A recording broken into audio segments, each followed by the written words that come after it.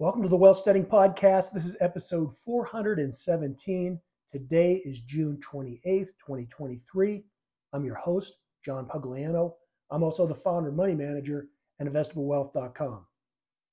Well, with my busy summer travel schedule and with the craziness of this market, I've been pretty busy and I've been remiss about getting episodes up.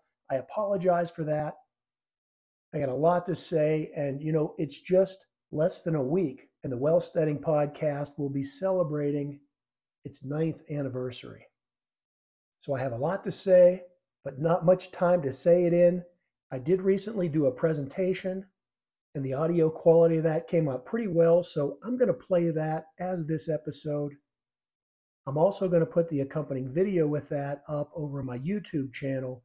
So those of you that want more detail, you'll be able to see the slides while I talk about them. So here's that presentation, and then I'm going to come back at the end for some final comments. Hey, it's great to be out here tonight. We're going to talk about just a mid-year outlook, and this is a great time to do it. We're at the end of the second quarter. Everybody's asking, where's the recession? Is a recession imminent? We've been hearing about it for 12 to 18 months. On the other hand, if you look at the chart, we're going to show some of them tonight. We're really looking like it could break out and go on a new record highs. So what's going on? We're going to talk about that. I will touch on the book. I've kind of dusted that off and brought it back out because of the popularity of things like ChatGPT. The book itself, though, is about not the hype that we're seeing right now.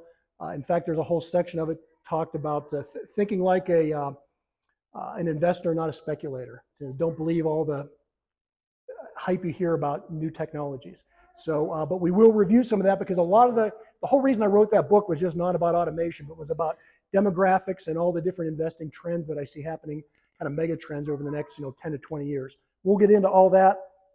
I've got a bunch of slides here, and I see some people taking notes. You can do that. I'm going to put this up. If the recording goes well, we're going to put this up on YouTube as well, and I can make the slides available to you. Most of what I'm using is from like the Federal Reserve and other places where you could go reference it and study it on your own if you'd like to do that. So we'll get into it. And I have a pointer. Hopefully I won't hurt anybody with this.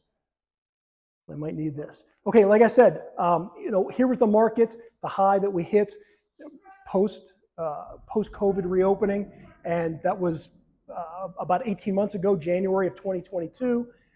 We had major drawdown, and now here we are. And if you kind of a technical chart guy, you can see that pattern. I call it a hook pattern. We had a double bottom base that took place last year, and we're trying to break out right from that midpoint. And from a technical standpoint, this is a perfect setup to go higher. On the other hand, because we are fighting really a war in what I'm calling two fronts. Come on in. We're calling a war on two fronts that we could also break down. And we'll get into a little bit of that. I won't go into a lot of detail on this. Most of the things I have up here in red, though, if you'll notice, they're related to the Ukraine war. That, I think, is the big driver of why we may and may not see a recession. We'll talk about that a little bit as we go. The other thing I want to point out is with the market, day to day, week to week, month to month, it's not driven by logic. Okay, I've been doing this for over 38 years. I know I always say my young boyish good looks, you probably thought I was only 25, but I've been doing this a long time, and what I've learned over the decades is that the human emotions of fear and greed are what drive the market day to day. There's no rationality to it.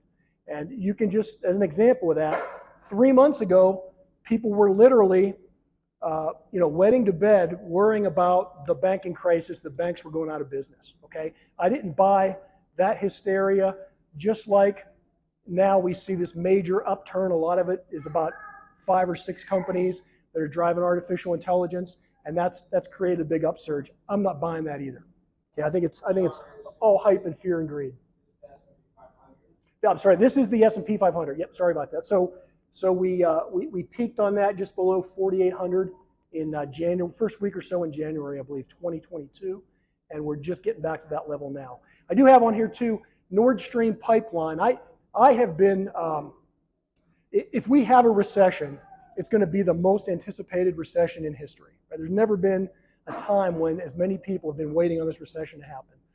I have been anti-recession for a long, long time. If you listen to my podcast or see what I've said on YouTube, for years and years and years, I've always said there's no recession. You know, I always make the joke, I go to a restaurant, it's full. You know, on a Wednesday night in the middle of nowhere, the restaurant's full. It's like, it's a great economy. How could there be a recession?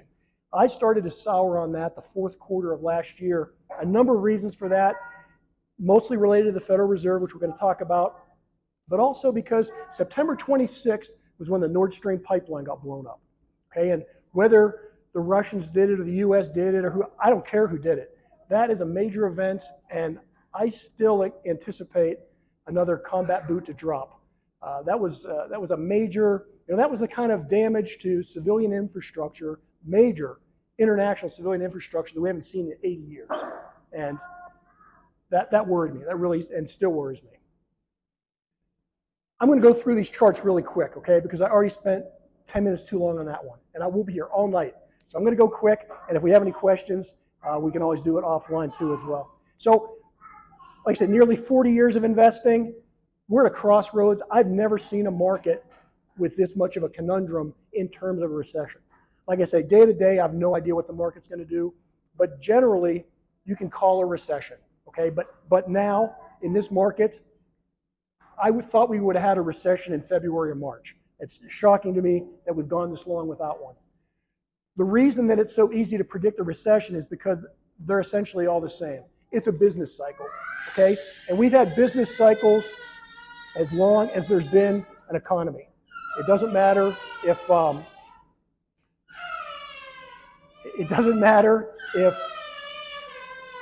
I'll let him calm down a second.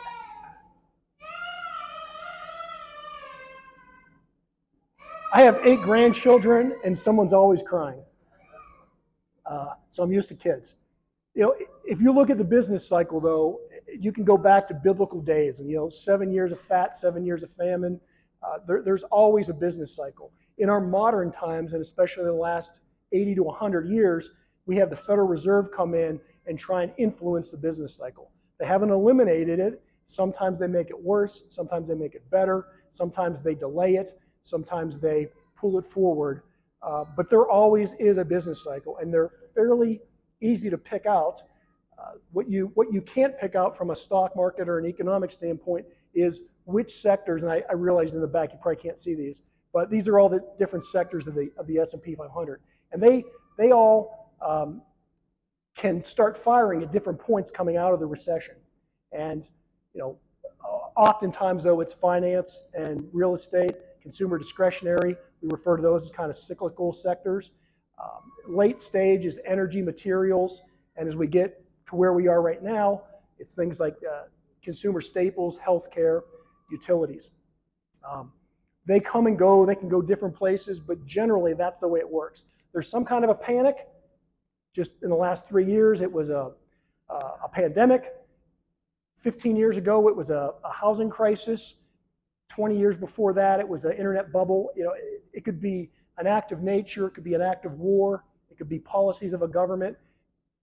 These things change in terms of what causes them, but we always see the same pattern. You have a slowdown in business.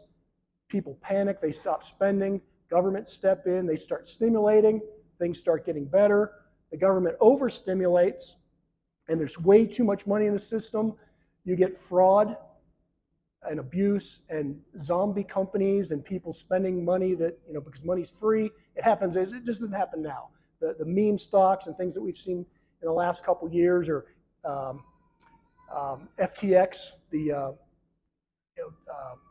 cryptocurrency fraud, over and over again, right? 2008, it was Bernie Madoff. Right? 2022, it was FTX. There's always something, and it just goes on and on. So you have that unwinding of all the speculation, all the fraud. The froth comes out of the system, and then we start back over again, right? It's the end. The Fed starts tightening to pull the money out, and we go back through another cycle. It happens over and over and over again. Again, the only time it was different this time is it hasn't happened yet. We haven't seen the actual bottom. And by the way, depression, in economic terms, this is called a depression. When you get that pull down in the curve, no one calls it that anymore because they're all afraid from the Great Depression. But the actual term is a depression. Anytime you have a downturn in the market, it's a depression. We call it recession, but it's actually a depression. All of those times that you mentioned, we pull out of that depression based on government quantitative easing. Not always, but oftentimes, right? Like I say, the business cycle is a business cycle. It's going to happen. The government can either the government and or the Federal Reserve or central bank or whatever the powers are that be, they can make it better or worse. And sometimes they actually don't pull us out of it. Sometimes they delay it. I think you can argue that the Great Depression was caused much more by the Federal Reserve putting on the brakes and not pulling us out of it in time. In our modern day, we think that they always pull us out of it, and sometimes they won't. So as far as the case for the recession, again, I'll tell you, in 40 years, I've never seen a better case for a recession than we're in right now. And I don't say that lightly. I'm usually the optimistic guy that says there's no chance we're going to have a recession. But there's two big things that are flashing now that where I think it's going to be a recession and a likely bear market in the stock market, even if it's brief. We're going to talk about those. And I do want to point these out. And the charts I'm going to show you here are not my own. I pulled them from the Federal Reserve and other places. The important thing to remember with that, though, is that the media is always going to tell you there's a disaster, right? It's like the weatherman. It's always like, there's a snowstorm coming. Tune in at 11 to find out. So the media is always going to hype negative things. They're going to call 9 out of 2 recessions. If you just watch these two things I'm going to show you, you'll be able to pretty much predict any recession other than this one, which hasn't happened yet.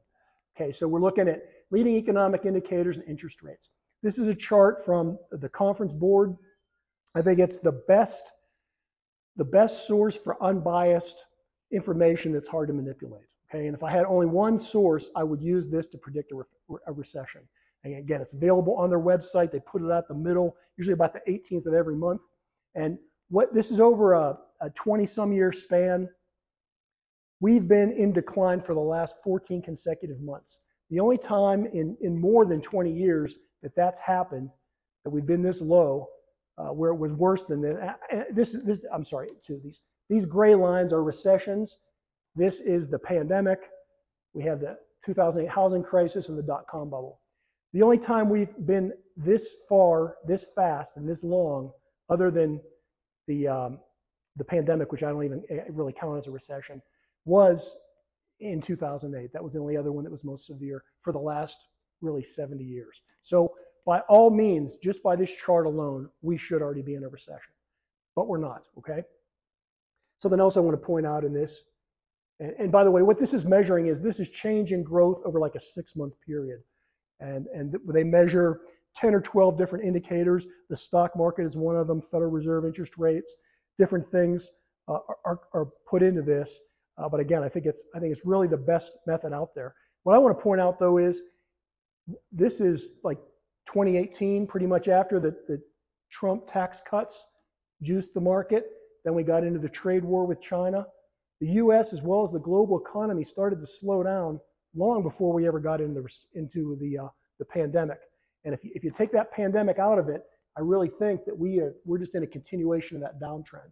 And if you look at the trade war that we did with China, a lot of what I'm going to talk about tonight has to do with the Cold War with China.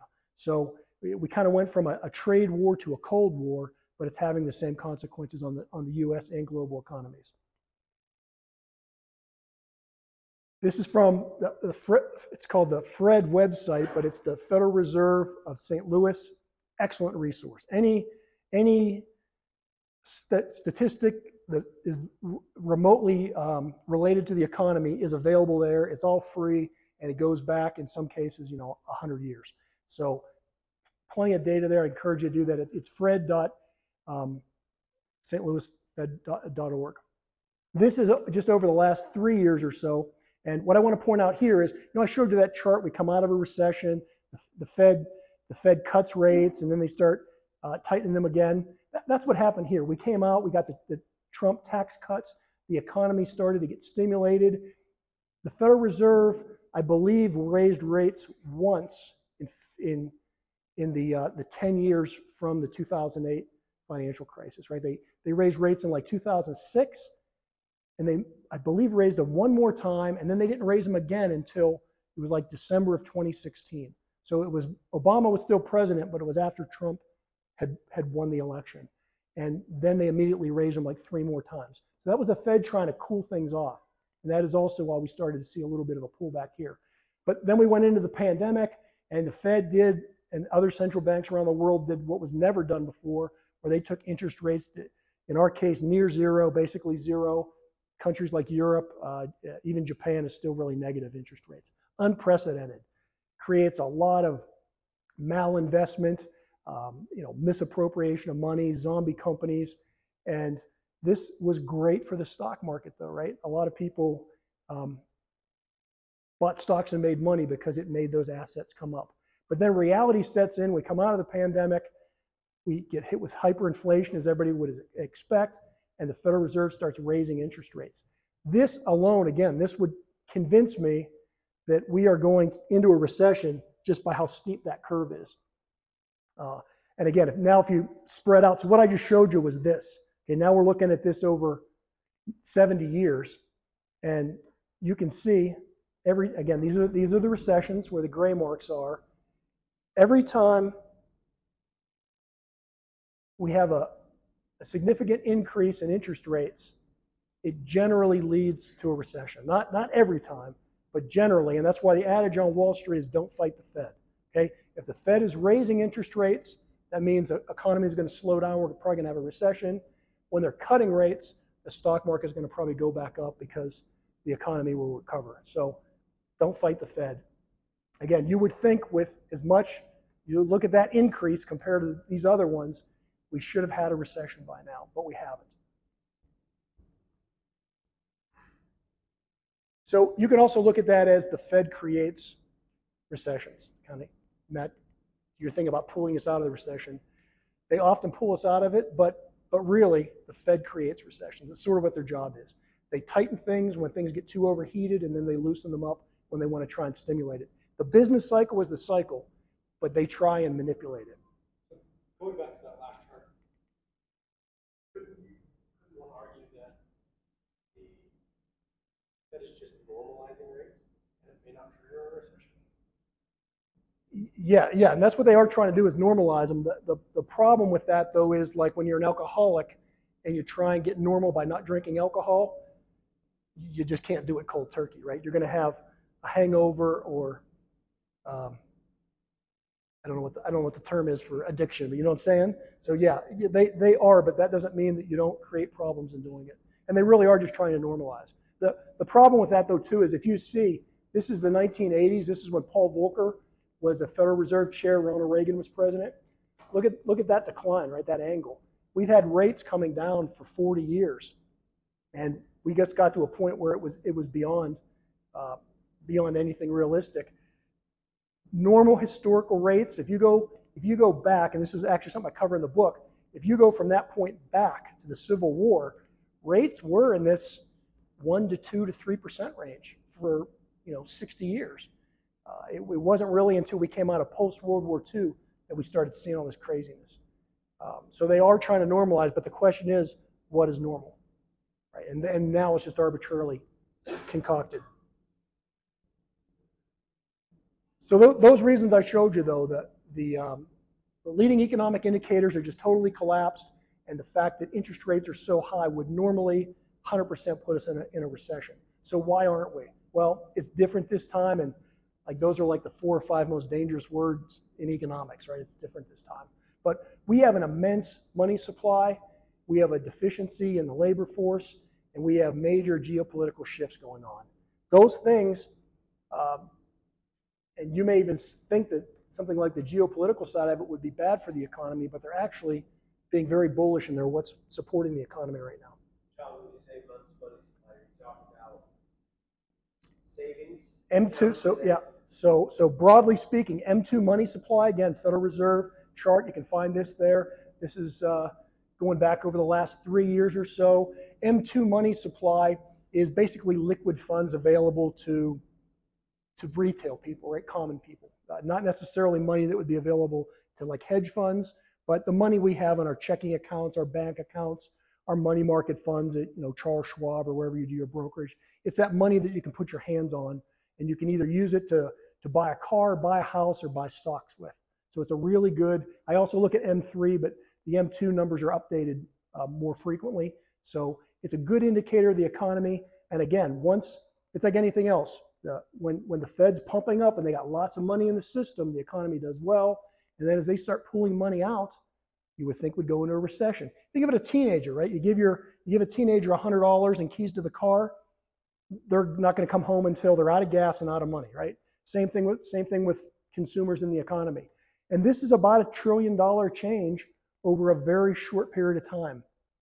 Pretty much unprecedented. You would think we should be in a recession. But why we're not is look at the money supply, right? We've come down $1 trillion, but in the last 3 years, we went up about $6.5 trillion. Again, unprecedented. There is so much money in the system. In fact, if you draw this out, and this is even taking the slope from post-housing crisis of 2008. I mean, we were on a much more gradual thing coming out. Every crisis, it gets worse, right? So this was, coming out of like the 80s, right? Bill Clinton was president in the 90s. Right? It was like that. Then we get into the dot-com bubble, and then it's the housing crisis, and then we go totally hockey stick, right, with the pandemic. Just crazy amounts of money in the system. But if you this is just cash in checking accounts, savings accounts, money market funds, readily available cash. So this is why 2 years ago you couldn't go buy a $200,000 RV, right? Because everybody had so much cash. They were just buying them. Everything was off the shelves because there was so much money in the system. But if you draw out even the more extreme curves that we've had, we're still probably 2.5 trillion more money in the system. It would take us maybe 4.5, 5 years based on the old rate of growth to get to where we are now. And that's even after we've cut $1 trillion in the last 12 months. John, have you ever adjusted this against inflation or adjusted it against percent of GDP? Might be an interesting way of looking at this data, because I'm imagining that hockey stick that you described at the top is still going to look very odd regardless of regardless, this is going to be crazy. Yes, you can do that, and actually even at the Fed's website, they will do certain things like that. This is in non-seasonal straight point, but they will even do things with seasonally adjusted or whatever. I personally, if you follow my blog, I don't put charts like this on my blog. I take this data and then I manipulate it.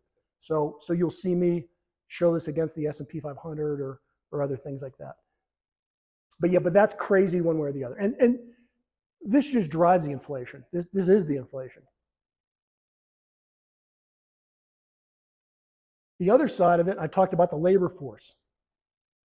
Not only do we have way too much money in the system, but we don't have enough people working, okay? So again, this is a chart going back over the last 70 years, back to the 1950s. We have been, since about the dot-com bubble, we've seen lower and lower employment rates. Okay, so this is percentage of people working. You got about 60% of the people are working. And they count that everybody from like 16 to 65 that's healthy, basically, that wants to work. There's some obscurities in there, but it's about, I think it's about 260 million people that would be included in this kind of figure. If you notice where we are right now, so we dropped down, obviously they shut down the economy, a bunch of people didn't have jobs. And this is not unemployment, this is percentage of people in the workforce that are working, okay? So about 60% of them. We're back to levels where we were in the 70s, and this is when the baby boomers were just starting to come on, and women, for a large part, were just starting to come into the workforce. So we've lost, over the last 20 years, an immense amount of workers for various reasons. As far as men, since the 1950s, when you used to have, I call them the manly jobs, right? Steel workers, coal miners, the guys that had to have big muscles to do work. As technology came about and you had to rely less on your muscles or less on your strength, more and more men came out of the workforce. And it's really, at this point, chronic. It's a major issue.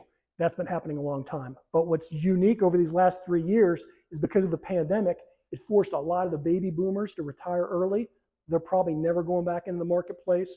And then a lot of women that would be caregivers or things like that, they've come out and have not gone, they've gone back into the workforce, but still not at the levels they were. And that was plateauing anyways. We'd gotten all the efficiency out of it. So if you see in the news, they'll say, our productivity is really down bad. It's because we just don't have the qualified people in the workforce. And that's the reason that is driving us from not being in a recession, is that one of the key events that doesn't predict the recession, but it happens along with the recession, it's coincident with the recession, happens simultaneously, is the unemployment rate. And if you hear them talk in the news, they'll talk about the Federal Reserve is trying to raise the unemployment rate. You say, well, why would they want to do that? Well, that's ultimately how you cool off the economy, right? You can raise rates all you want. Bill Gates is still going to go buy a yacht, right? You can raise rates all you want, and Elon Musk is still going to go buy a spaceship or something, right? Those guys have money. They don't care about it. It's the regular workers that you want to cool off the economy with, and the way you do that is you get them unemployed. And every time the unemployment rate goes up a tick, we go into a recession, right? Every time. And it's not. Some people will argue, well, we can't go into a recession now because we're at historically low unemployment rates. Doesn't matter. We were there back in the 50s. But once people start getting unemployed, the recession hits, and that's because, and Eric, we were talking about this earlier, about the cars and people spending money and houses they can't afford. The American consumer will spend money until they don't have any, right? So when they lose their job and they max out their credit cards, that's the only thing that'll make them stop spending. And for now, because we don't have people in the labor force, we have about 1.5 to 2 times as many jobs as people looking for them. And so we may not see a recession if we don't get that uptick in unemployment. Is that decline in labor force directly related to the decline in US GDP? No, not specifically. Because of automation? Could, Technology? probably, Attribute it to that? yeah, I haven't thought through that, but probably because of, I mean, certainly the men, right? The men have come out of the workforce when productivity's gone through the roof. The other thing I talked about as being a factor that's keeping this recession off is the geopolitical shifts, okay? And I have shifts because there's a lot of them. We've got I mentioned with China. It went from a trade war to now a Cold War with China. We got a hot war in Ukraine that literally we've seen nothing like this for at least 80 years. And you can argue it's even more like trench warfare that we haven't seen since World War I. These are having major impacts, not only in the US, but around the world as far as building infrastructure, maintaining and reinvesting in weapon systems. All these events that governments and big industry have to keep putting money into the system.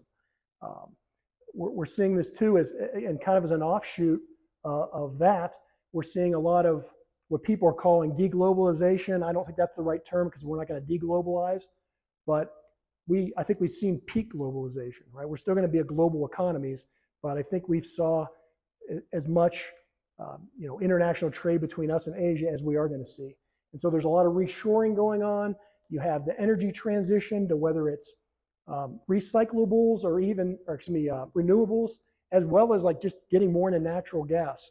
The United States has the lowest priced natural gas in the world, and more industries are building to take advantage of that. So if you've been on the Gulf Coast in like Louisiana, Texas area, that the infrastructure that's just been being built there in the last 10 or 15 years is unbelievable. That's all that business spending is keeping this economy afloat. And even though I showed you with the Federal Reserve pulling money out of the system and raising rates, this chart is government spending. Just in the last 6 to 12 months, government spending is still going up.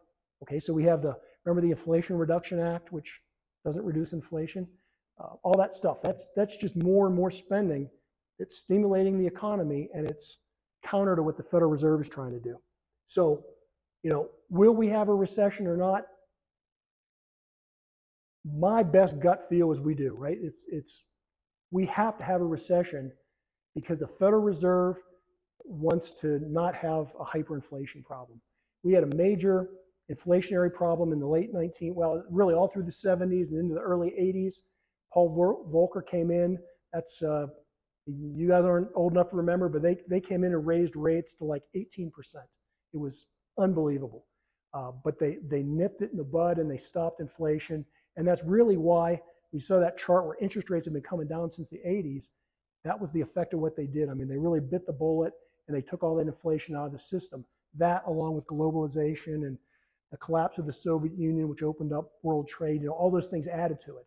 But right now, we're going the other way, right? We're going back to a Cold War. We're going back to more industrial policies where countries have more internal controls on capital, more regulations of trade, and we're trying to raise interest rates. So I think that we do have a recession simply to stop recession, or excuse me, to stop inflation. And in the 70s, and you'll hear people say this now, that we're headed to stagflation. Stagflation was a big word in the 70s. It's where we had stagnant growth and inflation. And I think it's worse than that. This is why I think they're really going to double down and cause the recession to stop inflation, because we're not going to have stagflation. We're going to have contraction of the economy and inflation, right? So it's going to be conflation, I guess you'd call it, conflation. The reason we had stagnation back in the 70s was because we continue to have population growth. Today, globally, we have no population growth. Okay, the only countries that are basically having enough children to populate are countries that can't afford to feed them. So like sub-Saharan Africa, some of the Muslim countries. But if you look at not only just the industrialized countries, but even developing nations, virtually no one's having kids. If you look at, I saw some demographics the other day on China, potentially in the next 30 to 60 years, based on current trends, say in the next 60 years, the US and China could have the same population. Because the little bit that we're growing and the major amount that they're decreasing over 2 generations could put us at the same amount of people. Kind of hard to get your head around, but post-World War II, right, pretty much these charts I've been showing from, that was obviously in 46, 45, I've been showing charts through the 50s. But since World War II ended, there was only about 2.3, 2.5 billion people in the world. Today there's 8 billion, right? So during that 70s, the economy grew no matter what happened, just because all these people were being born, right? China had about 100 million more people after World War II than we have today, right? They were 400 million people approximately after World War II. Today they're 1.4 billion. No one's having that many kids anymore. When you're having kids, you need diapers, you need to build schools, you need to have cars. They grow up, they go to college, right? All those things drive the economy. We don't have that happening anymore. So if we don't nip this inflation in the bud now, we're going to have a contracting economy and high inflation. So I think the Fed is going to put the brakes on. The question, though, is when? And this gets into politics. I'm going to say something here that is realpolitik, I guess is the way you say it. When I do this on my podcast or different things, people think I'm being political. Listen, I'm agnostic when it comes to politics. My goal is to just make more money. I don't care who's in office. But I'll show you. This is that chart over a 72-year period. There's been 11 recessions, okay, in 72 years. 4 of them occurred, again, these are the recessions. These are presidential election years, these little gold things. 4 recessions happened during a presidential election in the past 72 years. 100% of the time, the party that was in office when there was a recession didn't either get reelected or their party lost the White House, okay? 3 of those happened to be Republicans. The only one that was Democratic was Carter, okay? So, and you can see it changes from red to blue every time there's a recession during an election. So my cynical mind says that if I'm smart enough to figure, this is my own chart, right? It's on my website. I haven't seen anybody else do this. If I'm smart enough to figure this out, I got to believe that Joe Biden is smart enough to figure this out, or at least who controls Joe Biden is smart enough to figure this out, right? And so as I showed you in previous charts, the Federal Reserve pretty much raises interest rates and starts recessions. So they have the power not to totally manipulate the business cycle, but to either make it sooner or later. With the Federal Reserve's power, and if you were a sitting president and your Secretary of Treasury was the former chair of the Federal Reserve, right before Jay Powell was the chair of the Fed, it was Janet Yellen. She's now running the Treasury for President Biden. This lady her name is Lyle Brainerd. She is the heir apparent to be the next Federal Reserve chair. That tees up again in 2026. She was, up until maybe 6 weeks, a couple months ago, she was the co-chair. She was the number 2 person at the Federal Reserve. She left the Federal Reserve, and President Biden appointed her to be his Director of National Economic Council. That's basically the team that sets his agenda, his economic agenda. So I think we would be naive, whatever we want to believe about politics, we would be naive to believe that people are aligning themselves with the Federal Reserve, or the Federal Reserve is aligning themselves with a particular party. Now, it depends on how you want to look at that. But with that being the case, if I was Joe Biden and I wanted to get reelected, I wouldn't have a recession, right? I would have them delay that as long as they can. So again, they can do that because all the government spending is going on. The other things I showed you with the unemployment, people still have jobs. As long as the Federal Reserve, and we've paused rates right now, as long as the Federal Reserve keeps them restricted, we can sort of keep inflation at bay. But at some point, they are going to have to crash the economy. I think if that happens this year, it's got to happen soon. Again, I thought it was going to happen February or March. It's got to happen sometime in the next couple of weeks to months, because it needs to be over by March or April of next year. The voters are not very smart. They'll forget. If we have a bad recession over the winter and into the spring, as long as it's over by spring of next year, that gives plenty of time for the government to hand out more helicopter money and get people thinking that the economy is really good. Stock market will go up. Obviously, all the government economics people and economic professors in the academia and all those people will support it. So if we have a recession, it's got to happen soon. It's got to be over by next spring. And if we don't, then I don't think it happens until after the election, which would be December of 2024. But I do think we have to have a recession just to get recession down, or to get